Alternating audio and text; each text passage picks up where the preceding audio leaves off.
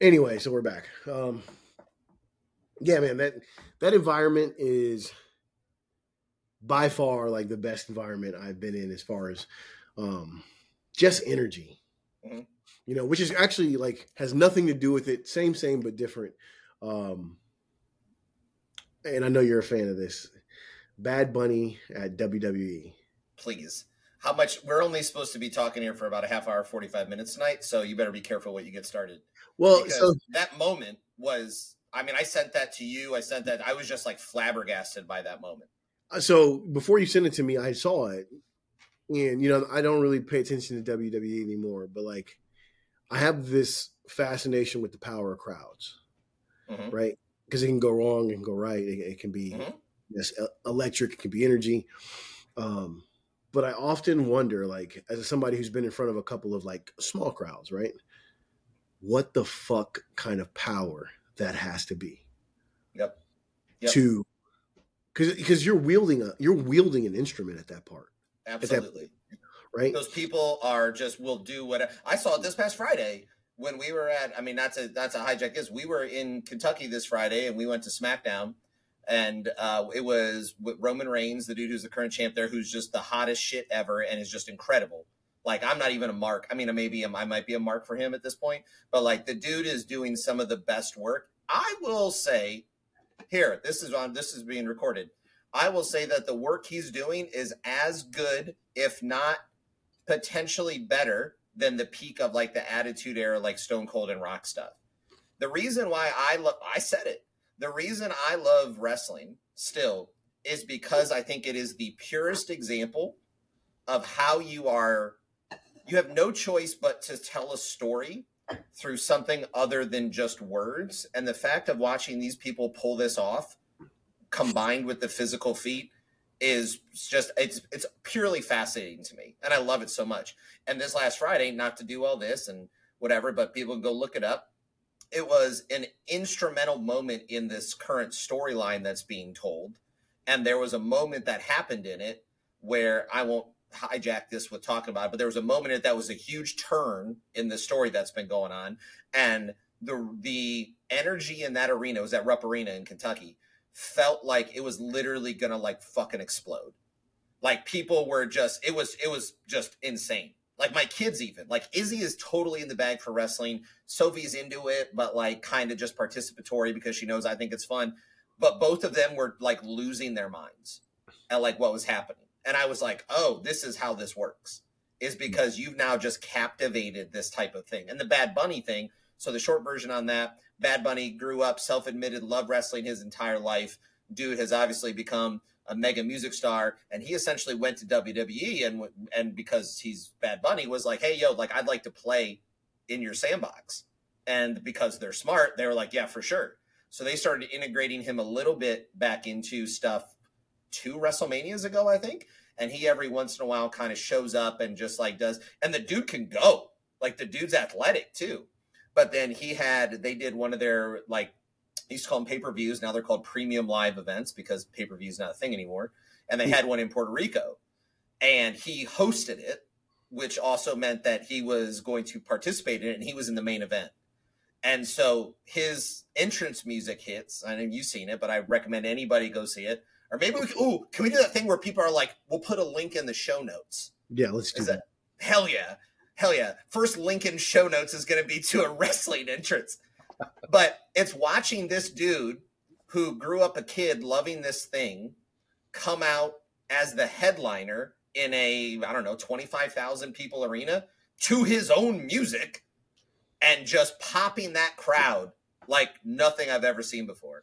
And that is what a great analogy to kind of that similar thing at SummerStrong, which was just like, it's kind of one of those moments where you're like, everybody is here for the same thing in this exact moment.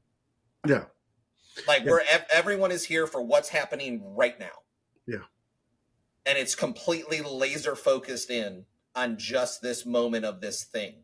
I mean, when you pull that off, it's amazing. It's perfect. I mean, even if you don't know, right? You walk into Sornex and it's like a history of strength right there. Boom, you walk in and it's like, here's all this shit from being strong from a millennial ago, right? Right. you go upstairs and there's the library of strength, and then there's trophies and there's stuff. Mm-hmm. You know, you can eat just whatever. Cool. Then it's like you say, you're there all weekend, and you're just around strong people, like-minded individuals, um, who also display strength in just the way they Mm-hmm. physically look and everything else. And then hosted by one of the strongest powerlifters, right? Brandon Lilly, Right. with dope music and everyone in essentially a glorified semicircle, Mm-hmm. deadlifting on, I think it's the Magnuson plates, the 100-pound silver plates. Oh, that was even better. I was like, I don't even know what those are, but those look incredible. So, I mean, it's just fantastic. But yeah, my quick 2 cents on Summer Strong this year, as always, I think it's fantastic. The speakers were really great. Michael Easter and Stan Efferding for me were the two. Yeah. I don't want to say highlights because Jen Jones and Corliss were, whew, Yep. right, especially as a dad to 2 girls. Yep. Those two were super important to me. And also important to me to recognize what I don't always recognize, right? But the Michael Easter one, for me specifically, selfishly, what I need and want in my life, that one was like, Yeah. what more can I say? What more can I ask for? And then Stan Efferding is just, I mean, the dude just made me take like 7,000 pages of notes and rethink. Do you know how many oranges I've eaten since then? I think all I eat is oranges. Dude. Ever since he talked about the orange satiation thing? Yeah. Oranges have went up in my life as well after the show. Yeah, we should need to get sponsored by oranges. Yeah, somebody brought to you by Little Cuties. Yeah, somebody see about what it takes to get what is it in Florida? Natalie's. Yeah, they make the orange juice, the fucking delicious tangerine juice. You know, the Michael Easter thing too, right? And I was talking to him about this because it's dead ass real. Like that book, Comfort Crisis, came into my kind of part of this ride and this journey right at a really great time, the beginning of last year, or I think the time dates all kind of run together, but it came into my life right before we did the first time we did the Berryman hike. And I was literally reading the part about Misogis when Matt first brought that up. Mm-hmm. And it just all clicked at such a unique moment that I just became just fixated on that book. Yeah. And I think it's that book is such a masterclass in storytelling combined with knowledge sharing. I don't know if that's what I'm going for, but it's this blend of like telling a story and also giving you information. I think one of the magic tricks that Michael Easter does in his writing is he blends storytelling with anecdote and research. There you go. That's better. Anecdotes and research. Yep. You know, like, because he'll tell you a thing and then he'll give you the research behind it, yep. Which I think is the most powerful way to deliver things to people, right? Because we tell somebody an anecdote or a story, and some people are in the bag already for a story. They're like, yeah, let's do it. And then some people are like, yeah, but give me some cold, hard facts for that. Well, so that's also a testament to Summer Strong, right? Because that's what that was. It was a collection. The speakers were a collection of people who were anecdotal and people who were like data nerds. Mm-hmm. And that's the beautiful thing. Like you said, like, you know, Jen and Corliss, the stuff they talked about, that was a thing for me. Like when they started speaking, I was like, oh shit, like we're doing some, not heavy, but we're doing some like real talk here. Yeah. It's not just like, here's how you improve your hinge. Like that's cool. But also like, oh, we're talking life experiences. Yeah. And to be able to know, I don't know, it's wild and it's fun to know that there's people there who are very much there to want to learn about how to improve their hinge that may have intentionally or unintentionally also taken away something from those speakers as well. Well, is great. One of the things that I was actually speaking about this weekend, and this is no trash talk to personal trainers, but in my world, in my head, the difference between, I'll just say, the strength and conditioning community and the training community, meaning like personal trainers and stuff. Not that you can't be in both, but anyways, is that strength conditioning people, at least the ones that I keep surrounding myself with, are on some level like meathead philosophers. Like I am continually amazed by the amount of people that I have conversations with that have read a book or something that is so left field, or they got to this point of view or theory or whatever from a book that has nothing to do with sets and reps, and just purely because I think it's really hard to start improving strength, physique, that whole world, right? Like once you start doing that on that level and not just like look at my biceps, but like all of it, it's really hard to not go, well, what about my brain? What about my soul? What about my, the thing that makes me tick? And so then I think it's not always, not everybody, for it's not natural, but it's really hard to be like, let me not dive into these other realms. That's the part that's really fantastic for me, man. Is like, some of the personal conversations, and I won't go into a bunch of them, but I will just say, like, I had a conversation with Derek Woodsky that was a highlight and will remain a highlight for a long time. When we were all sitting there talking about like the crisis response thing. Yeah. To be in relief is how I process it. So I think that's worth to talk about that for a minute. To be in relief. Like what the concept of that conversation was, without giving away too much of the bag. Yeah, so no, I'll give away the details from my end. So, and you've heard me say that, and I think I've talked about this on the podcast before. I share a idea or theory that most young men want to know if they have the thing. And when we talk about the thing, meaning like when it comes to action, when it comes to crisis, when it comes to violence, that they want to know, do they have the thing? Can they respond in the way that they think they can, or think that they want to? And so, you navigate your life, go through all these things, and some guys never get to figure it out. I think some guys figure it out on a football field early. Like I do. I have no interest. Some guys figure it out in a fucking dojo. Some guys figure it out in a boxing ring. And then there's guys who figure it out downrange on deployment. Right. And like we have a great friend in common who was really good at it, but he was like, this is not for me.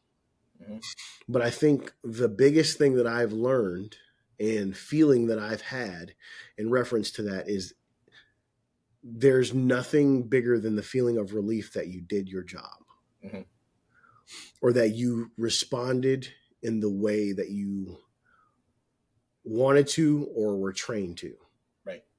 With the context of, even if it's a, for lack of a better word, bad situation. Yeah, even bad, good, bad, and different, it doesn't even matter. What matters is like if you and I are in the car, and we're driving down the highway, and we watch a truck do 17 flips in front of us, and we stop and get out and get ready to render aid, right? There's blood everywhere, glasses everywhere. Fucking people are freaking out and they're not happy. They got some guy in the background that's honking his horn because he's just trying to get to work. And my job and your job is to stay cool, calm, collected, and then make sure that person is taken care of. And when it's done, the feeling is one of relief. It's not a feeling of like, fuck yeah. It's not a feeling of like, oh my God. It's not like none of that. It's all, to me, it's like, I did my job. Right. And it's such a thing that I don't think most people have a frame of reference for, that I think especially, because of movies and TV shows, like they often portray people as having some kind of guilt or even if they're doing the right thing, like whether we're talking about shootings or medical or like whatever, they just always give people this like, oh my God, the thing happened. And and people are going to respond how they respond, but I truly believe a lot of times reason why people respond and they have that belief is because they've seen it on TV and they've Mhm. read about it. Like, there's a fantastic book, Colonel Grossman, On Killing and On Combat. And he talks about it. He does a seminar about it. I don't know if that's been debunked by now, but I don't give a fuck. Um, like I think the fact that so many people grow up with that as the mindset is why things happen, and then they feel like, well, I'm supposed to feel guilty. I'm Right. supposed to feel like I didn't X. Right. When in all actuality, like I think the real deal is like, yo, I did my job, and I Right. feel relief in doing that. And that comes when you have to have an experience with something that has stakes. So Yeah. it has to have, so even if, and that's why I think, right, so it's interesting when following that line of thought. So I found lifting late in life, but that's something that definitely has stakes when you've got heavy weight on your back or heavy weight holding over your chest or whatever it is. There are stakes now involved in safety. This is what And this is why I think it's important that people compete in right. things. So Right. like this is literally the line for me, because if you compete in a thing and it does not translate one to one. That's not what I'm saying.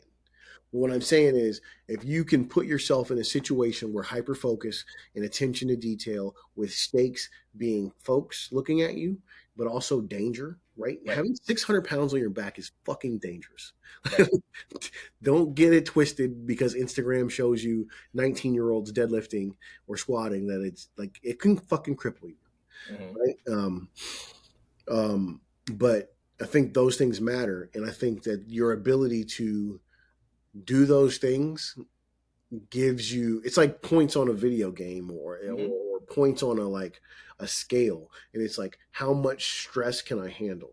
Yeah, you're getting attribute points, or you're getting, like, you're getting like a skill tree. It's like Yeah. you're leveling up. I think we talked about that another one. It's like you're level, and so where I was going before is, unbeknownst to me, now finding this as an interest and a hobby, that skill tree had been established and leveled up in what my first job and line of work was out of college, Mm, working at this residential treatment center that involved physical altercations, that involved physical interventions, that involved me having to go sit in court and testify on what's going to happen with the lives of these kids who I'm doing therapy for. So I had an exposure to stakes and an exposure to, this has impact. And I think about that. So that's why, again, found it very late, but and I think that was an interesting thing because it required me to find something that was only stakes for me to be able to really feel that type of kind of rush again.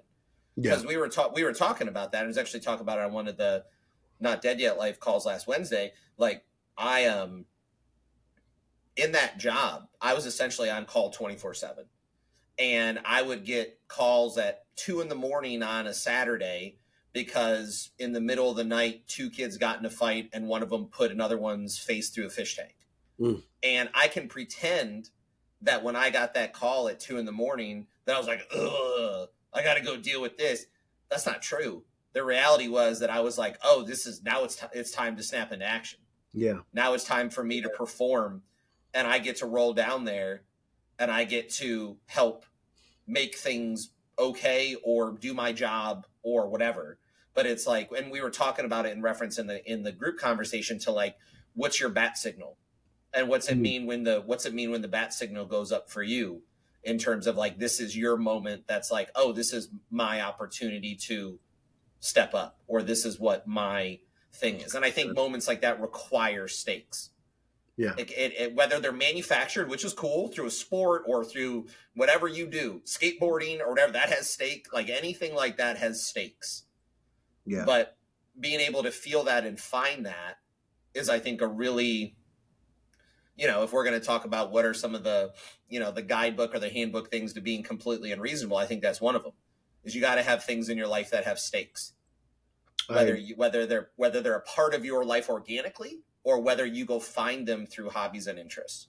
1000% agree.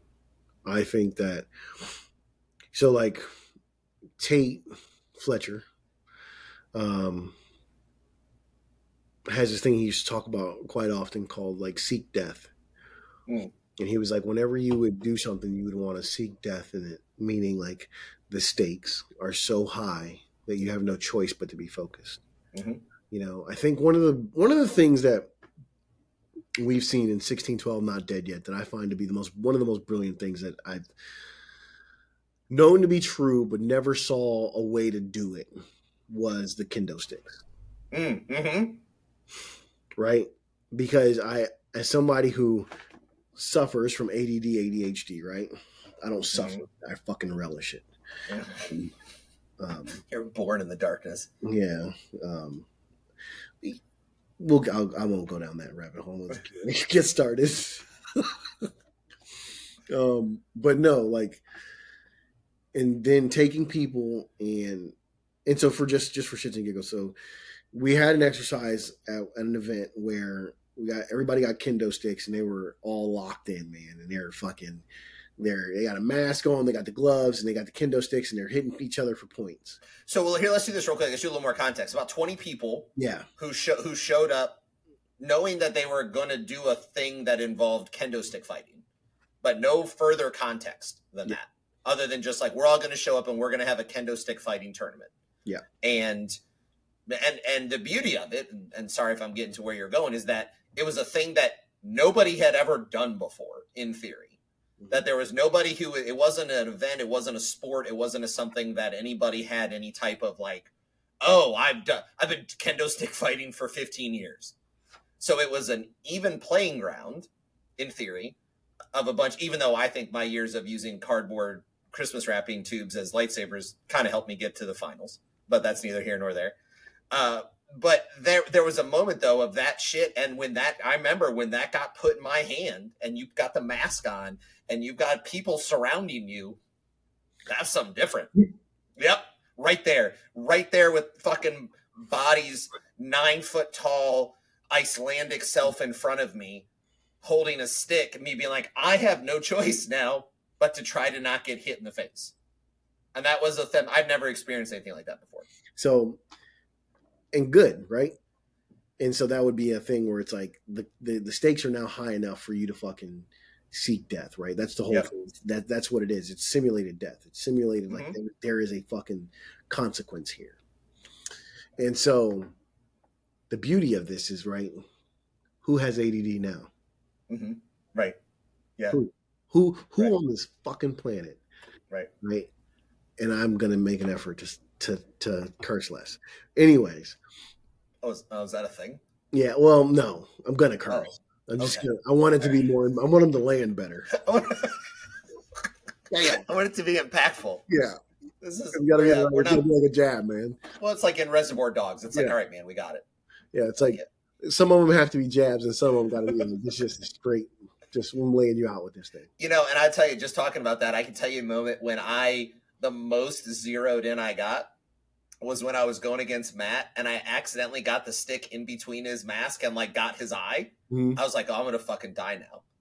I was like, that's it. Like, you just punched your ticket, man. Like, it's been a good ride. Like, this is coming, and you better be ready for whatever's coming on the other side of this now. That you just accidentally, literally poked a bear. Yeah, dude, it's good though, right? Like, yeah. Oh, it's amazing. I think I've seen it so often, and I've noticed it in myself, but I've never had a way to articulate it. So I thought it was just great, man. And it's also one of the things that I've constantly like searched for, right? Like I talk about living the search all the time, and like one of those things in living the search is like that moment where everything stops. Mm-hmm. As a guy whose brain is always like just traveling, I'm 300 miles an hour, 72 tabs, 32 of them have volume on, like I'm always just rifling through things, man. And so any activity that goes shoot, just like I'm in love instantly. I'm like, ooh, you're a thing. Another firsthand experience was when we did the powerlifting thing at Dope. My whole, I mean, it went away pretty decent, but part of my thing with that was wondering how I was going to respond when I knew there were people watching me do this thing. Yeah. And I don't remember shit about anybody being there in those moments. Like literally, Like, I don't know, whether there may be like 20, 30 people or so. Yeah. But I don't remember shit. I remember standing there, and I remember especially squatting was the one. Squatting was the one that I was like, I don't know why. Eyes on me doing that made me feel like, in my brain, I was like, you need to perform. Like, you're going to get fucked in your head knowing that people are watching you do this or whatever it is. But like the literal tunnel vision that happened in that moment of just being like, none of that matters except this right here, was something that I remember very much. And because I remember it being almost like, God, what the hell movie? What is that? What Will Ferrell movie is it where he is that Old School, where he's in like the debate team thing and he rattles off thing. He's like, oh, what happened? I blacked out. Like, that's what it was. Like, you know what I'm talking about? Like, I think that's Old School. Yeah. Yeah. That's how I feel. Like, I was like there walking up to it, and then it just happened. And then all of a sudden I was just done. Like, I don't even remember I don't remember it happening. I remember walking up and I remember talking about that because I love that moment so much. Because that was the first time I've ever, you talk about that, like, you talk about that ability to have that capability of violence, right? Which is probably a whole nother conversation for another time. But a way that I felt so supremely like violent in that moment of just being there ready to go. Like when I was going for my third squat attempt, and just like, as I'm getting ready, I think I told you that, like, I start to just go, like, weights on the bar, and I start to go, and Bonnie like grabbed the back of my belt and like revved me, like to go, and I was like, oh, that's good. Like, I've never felt that. I've never felt that type of just like race car shit before. Yeah. And then just go, and then again, all of a sudden it was just over, and I'm just like, like that, and then kind of all just kind of like comes back together. But it's because of how much it mattered to me, it mattered in the moment. It matters. There's a process. There's a way that things are happening, and I think that's what it is, and I think that's why I'm always harping on the fact that I think you should, as a person, and specifically men, right, need to compete in a thing, not on a regular basis or anything like that, but just, you need to know. Yeah. Right? You should know that this is how you react under stress, whether it's we can call it manufactured, but the reality is that's just what it is. Mm-hmm. Right? Mm-hmm. And so, I think it's important. And in reference to the violence thing, we won't go into it like that, but what I'll say is, like, my belief for the average man in 2023 who doesn't get to portray violence on any way, shape, or form is, I think deadlift is the most unhinged, raw, primal thing you can do that's not going to be looked at like a weirdo. Mm-hmm. Right? Like, it's the one time where it's just like, I mean, dude, like, again, Summer Strong, check the video, look at those faces. Mm-hmm. Either pre or post deadlift. Mm-hmm. And you can't tell me that there's not something in there. Mm-hmm. Mm-hmm. Well, and I'll say this, not that I don't think you were specifically doing that way, but I would say some of the places, honestly, that I saw that the most there was actually in the women when they were deadlifting. Oh, 100%. It was just pure, just like fucking unchained, just ripping shit. And so that was something that I was like, oh, that's just pure, just like, brrr, just like this is happening. Well, dude, like on a same but different again is like, I think the ability to be a light switch and not a dial is super important. Ooh, that's fun. And so people who compete and they compete on a regular basis start to figure out like how to flip the switch instead of just go. Yeah, like it's nope. It's time. It's go time. And go ahead. No, go ahead. What I was going to say is what you realize too, because I was talking about this recently as well. The fun thing that happens after you do that, right? Because now my training right now is a little bit different. I'm eating less. I'm in the middle of a cut. I'm right now probably about 12 pounds lighter than I was when we did that. Like, lifts and stuff are still feeling pretty strong right now, but there's some variables there. But here's the fun part: is flag on the play. We're not going to just overlook this shit. Not just 12 pounds lighter. 12 pounds lighter for what? 12 pounds lighter than you've ever been? Oh, ever been? Oh, ever? Oh, yeah. Since sorry, yeah, probably since like sophomore in college. Yeah, at a minimum. At a minimum. Yeah, check. Yeah. Oh, yeah. Sorry. Got it. Now, yes. Yeah. Yeah. No, that's very true. And whenever the last time I weighed 188 pounds was, it was a very different version of 188 pounds. It was not the same makeup of 188 pounds. Yeah. Yeah. And, the thing though, that moment unlocked of doing that competition was now I'm like, oh, I can replicate that again if I want to. Like I can, like now I know, now I've seen, like we say, there's no magic. There's no magic. I know how I ate. I know how I trained to get ready for that moment. And it's a really wild thing to have that sense of control now of just being like, oh, I can just manipulate this however I want. Yeah, I've got the discipline. I've got the, whatever you want to call it, to just switch it. Yeah. To just switch it, to just be like, hey, you know what? And I was talking to Ricky, who still does my nutrition stuff today, about a little bit about it. And I was being like, yeah, I don't know. I'm kind of got a little bit of urge because Summer Strong kind of fucking did that a little bit. I saw that there and I was like, ugh. Like I kind of maybe want to do that again. It's on my goal list. Yeah. And so, we talked about next year training specifically with the idea of deadlifting there. Yeah, 100%. Because you had talked to me about it, and then I thought it was mildly in my brain. And then the buy-in for the competition was about what I think maybe my current PR was. And I was like, we'll just like nothing, whatever, but like we'll do this. This will be a phase 2 thing of this here. But yeah, it's a fascinating thing to just look at a thing you did. And now instead of just seeing it as a thing you did, seeing it as, oh, I now have a map. Yeah. Like if I want to go back there, I now know the route. It's confidence. Yeah. It is the ultimate form of confidence, in my opinion. Right. Like you did a thing. And not only did you do a thing, right? Like there's a multiple ways and whatever. But you did a thing to you. Right. Right? Like it's like I can't draw. I cannot do art. I can't do art. I don't. The shirts are usually some sort of sketch work, PowerPoint, cut and paste, amalgamation, and rulers. I've used lots of rulers and cups. A lot of clip art. A lot of cups. Yeah, a lot of cups. Right here. Yeah. This right here is the bottom of that water bottle. Yeah, 100%.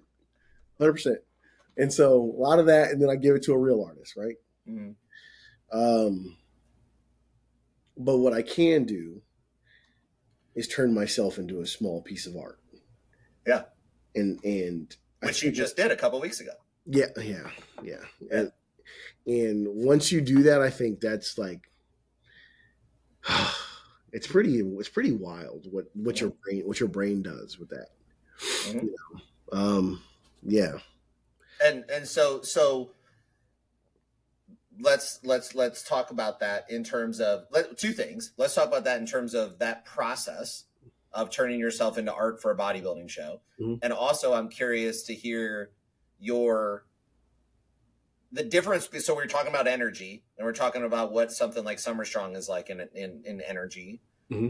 What's energy like at a bodybuilding competition? Wow. Very different. Mm-hmm. So my belief with listening to bodybuilders talk now, very interesting. So like we're getting ready to get on stage for the second time, I think. And guy's talking and he's like, man, we were out there battling. And I was just like, what are we talking about? Like we were battling, like we were, like I didn't know we were battling, like that's a thing. And so for me, because bodybuilding does not feel like a competition to me, and maybe it's my mindset is so in the bag about what I want to do for me. Like, don't get me wrong, it's me. I want to win at everything I fucking do. But I am so focused on, did I reach the vision that I had in here? Did it get displayed out here? Mm-hmm. That I didn't register it as a competition, and it feels very much like a performance. It feels very much like I'm getting ready to get on stage to perform a song or getting ready to do a public speaking event. Like, 'cause yes, yeah, I've done a couple public speaking events now. Like, it feels very Yeah, much like. they're breakdance fighting. It's kind of yeah. I mean, on some level, Yeah. like right. So I think I get how it's competitive to people, but it's just not the version of competitive that I know to be true, Mhm. right? Well, Um, talking about stakes, right? Stakes are different once arbitrary judging comes into play. well, I think so, or it could be. For some people, it's not. Some people they Mm. are so, and that's why I said like for me, I knew when I got on stage, I was like, or even before I got on stage, I was like, this, like, we're so close to the vision that we have in our head that we're good. Mm-hmm. Like, it wasn't perfect.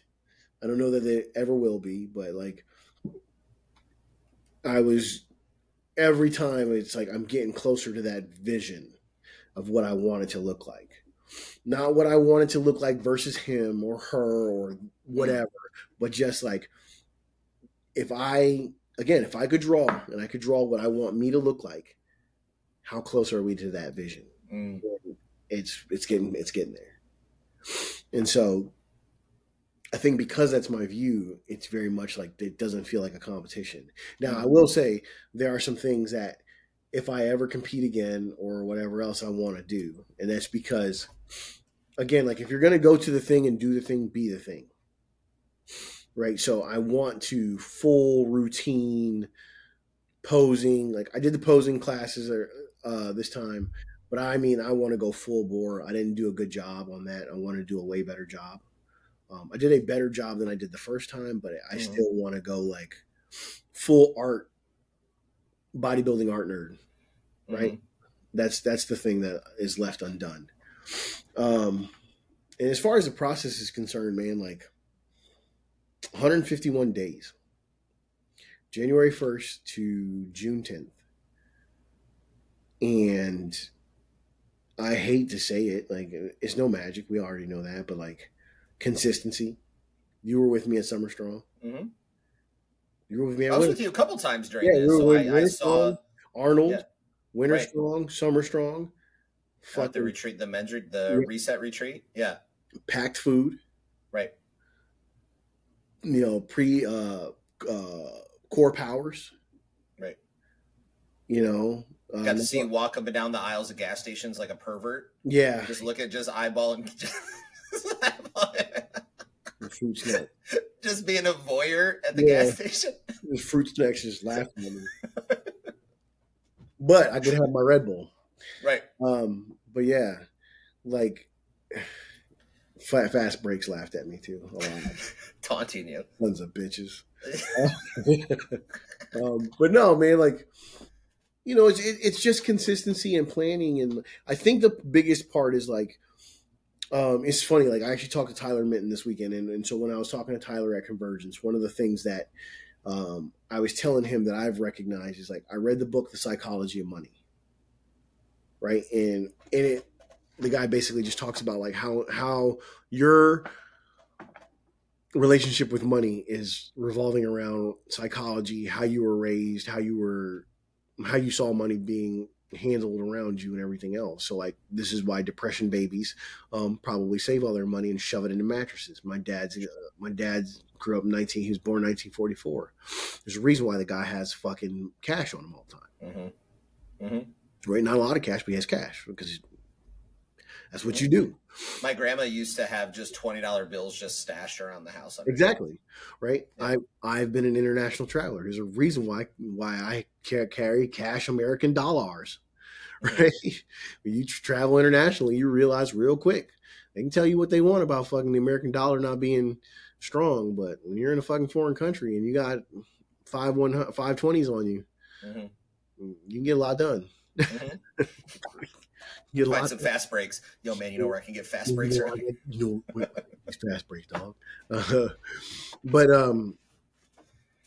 I told him I was like, you can apply that same theory to food, Mm.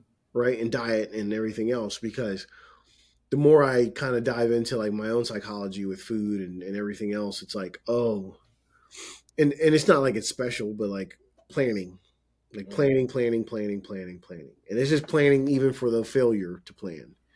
Meaning like the day I wake up on a Monday morning and I didn't meal prep because I was being an asshole or whatever else it is, what's my plan?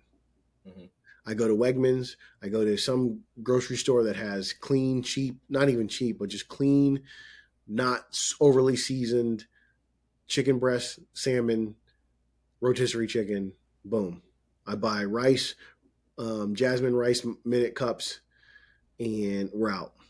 When I go to the gas station, I have a plan because if I don't, you know me in gas stations, like it's a fucking hellish place for me because I like snacks. Yeah, the completely unreasonable tour gas station budget is high. Yeah, it's high, very high. It's a high. The producers have. But you have a problem with that? How much we spend on gas stations? Yeah, exactly. It's because we're gonna get a Red Bull. If we're left unchecked, we're getting some fucking fruit snacks and a fast break. Mm-hmm. And that's not even counting whether they have like gas station food in there, like real food, like real gas station food. Yeah.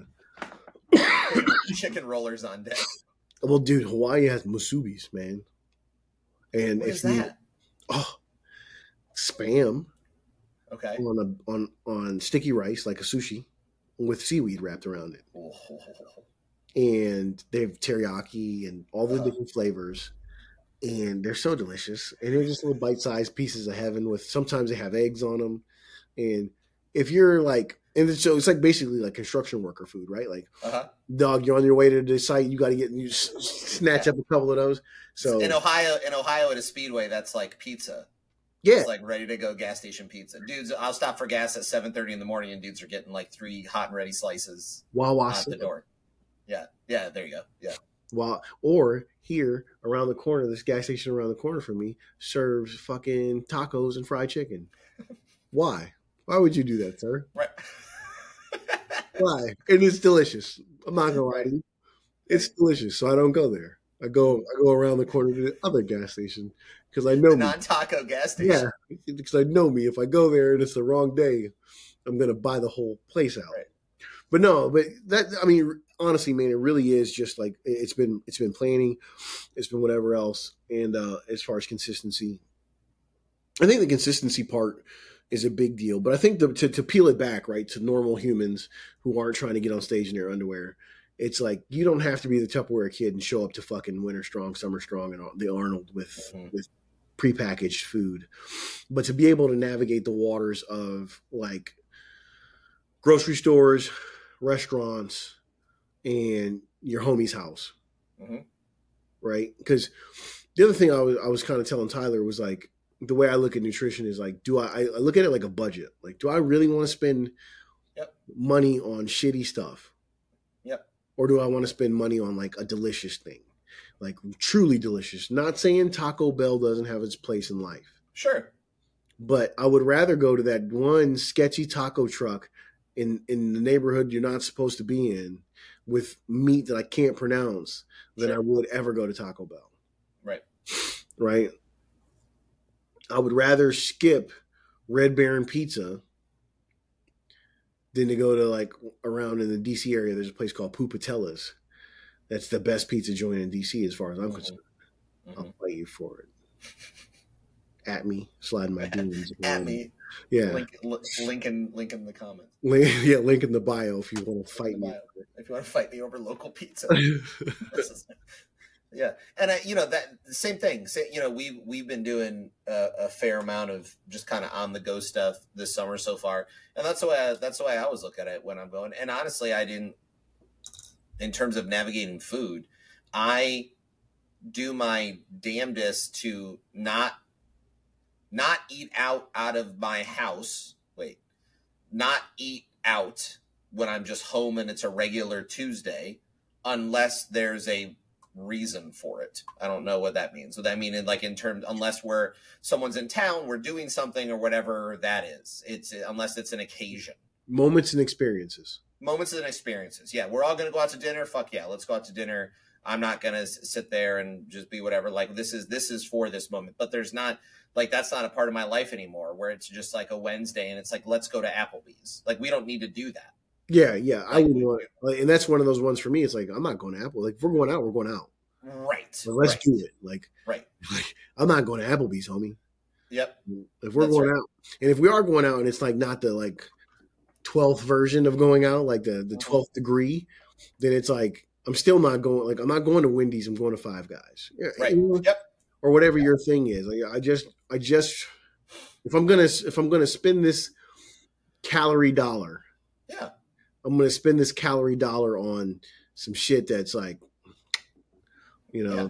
know, but yeah. I mean, the other thing that I learned, man, from this process, because I have kind of had I don't want to say beef with bodybuilding, but I couldn't figure out why bodybuilding wasn't filling my cup, for lack of a better term. And it's a me problem. I was looking for bodybuilding to do what other activities have done in the past, meaning like and this will transition nicely. I missed and have wanted the feeling of this is hard, this sucks, and I might not make it or I might quit. Mm. And I never felt that during bodybuilding. I'm not saying like I didn't have times where I was like, maybe I won't make this weight. But it's never like oh shit, like I'm gonna quit because this is just terrible, Mm-hmm. terrifying. Well, and with that too, even with making weight, right? There's if let's say you had gotten close and you were way off in making weight in the way you had been going about doing it. You know, I'm not gonna call them tricks, but you know ways to make weight if you had to make weight. Yeah, Like yeah. Like there's very, and I'm just repeating what you said, but there was very little risk of not succeeding at the goal of hitting this thing. yeah, Now that doesn't diminish. It doesn't diminish the fucking work, the no, effort at all. You are just skilled in that area of managing this, of working it, of discipline, whatever we want to call it. That the flow. Annie, my coach Annie, has put together a plan where I know I'll say 6 to 4 weeks out if we're going to be okay. Right. And I think that's all strength coaches, all fucking whatever. It's like at week 6 to week 4, you're like, okay, Right. like fucking canine ears. Like Yeah.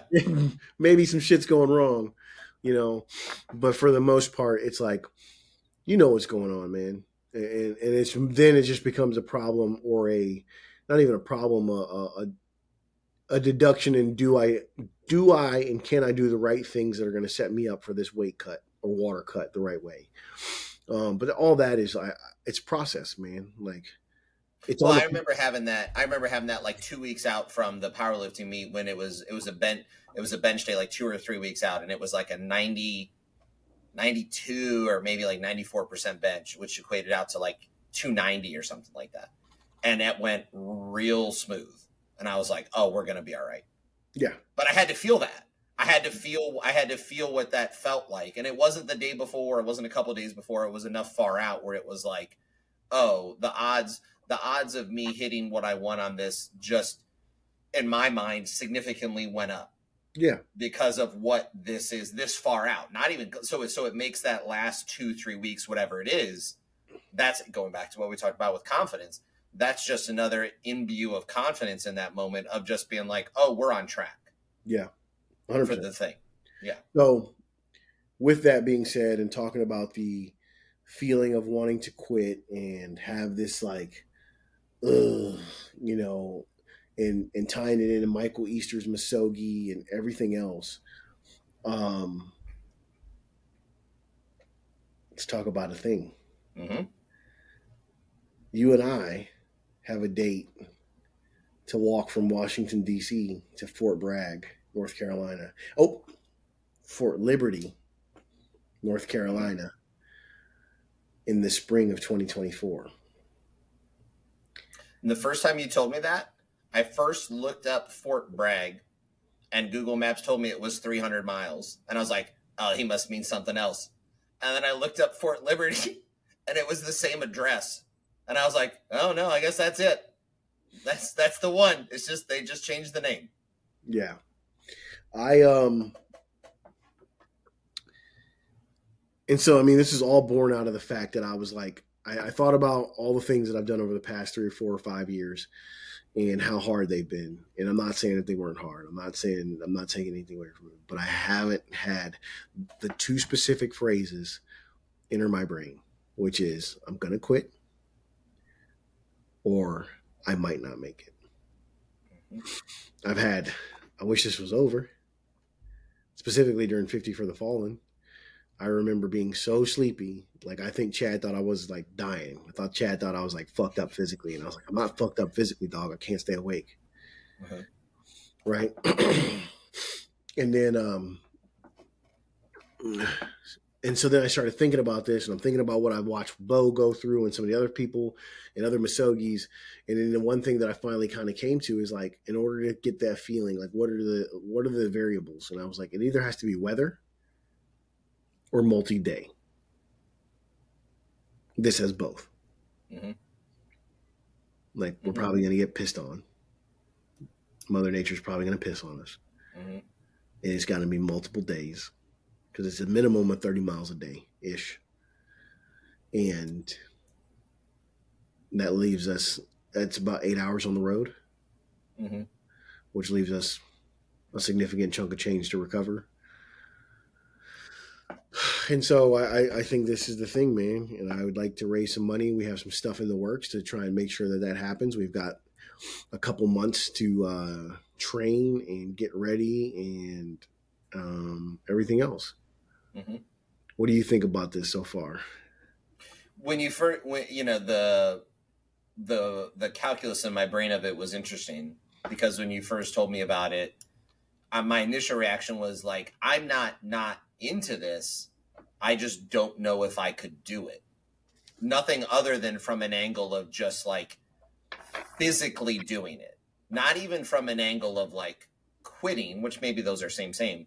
But my first reaction was I don't know if I can do it. I don't know if what'll happen with my feet or with my other things. And then as we start, and then of course it comes down to the thing of like, once you process through that, it's like, oh, that's the point. Like it takes a minute to when you talk about these things or when you talk about something that's like a misogi or an idea like this, something comes up and the initial reaction is like, I don't know if I can do that. And then the point is, oh, good then. Yeah. That's the idea. Yeah. That's the idea of it. The idea is exactly that. Like, I don't know. Like, yeah. I've been fairly confident in like most of the things we talk about when people are like, hey, do you think you can do that? I'm usually like, even if I don't say it, I'm like, I got it. Well, I love too. I think it's important to share. So the question I asked you when we were first talking about it was like, I forget how I phrased it, was something like, what if there was 300 later and we started with like doing something that was like 150 or 200? And your explanation of just like, no, it's kind of a one-time suck experience was perfect. Like, that's the thing that made it be like, okay, I get it. Because like that 150, 200, I don't know why I have no frame of reference, but to me, that's like, I could do that. Yeah. I feel pretty good about that. Yeah. And then it's a one-timer. So the idea about like, if you do 200, Matt was talking about it with the bike ride. It's like he no longer feels compelled to see how far he can ride a bicycle. Like exactly it. Yeah, you've done that once. Yeah. And so it's just firing all cannons for that experience. And it's exactly the thing, man. Like the misogi, like part of the definition is like, or part of the idea of the misogi is that, do you have that feeling? Do you come up against that feeling of, I might quit or I can't make this? Yeah. And as much as I've had these different adventures so far and all these different experiences, I haven't felt that yet. Exactly. So I felt it in probably 15 years. Right. The Berryman hike, the first time there was a point of just like, this is, like you said, I don't want to do this anymore. Didn't have that the second time. I mean, there was a point where I was like, I'm good, but it wasn't like, that was an interesting thing, comparing doing that the first year and then doing that again this year. When I got done, and I was actually just talking to my kids about this yesterday because I forget how it came up, but when getting done with that the first time last year, the 27 miles in one day, there was a point after that, the first time, that was just like, whoa, that was crazy. But this time, the second time doing it, it was like, yeah, Like we did that again. Yeah. And that's an interesting kind of carrot to chase. Yeah. So I'm here for it, dude. All right. I'm stoked. Here's the last thing, and we'll land this plane. There's an idea that I want to throw on you, throw on myself, throw on everybody listening. So journal about it, think about it, fucking talk out loud to your friends about it. The idea is, and I'll read it like I wrote it in my journal. If I was put on trial today for what I say that I am, would I be convicted? Ooh. All right. So if you say you're a thing and you were put on trial today, with all the evidence, with all the things come along and come back and be like, you've now been convicted of being exactly what you say you are. Oh, that's fun, because my brain thinks like movies. I think of the people that would come up and testify, that would be called as witnesses. Exactly. For this. Ooh, that's fun. Yeah. All right, man. All right, that's a good one. I'm gonna sit on that. Remain unreasonable. Be excellent. Later.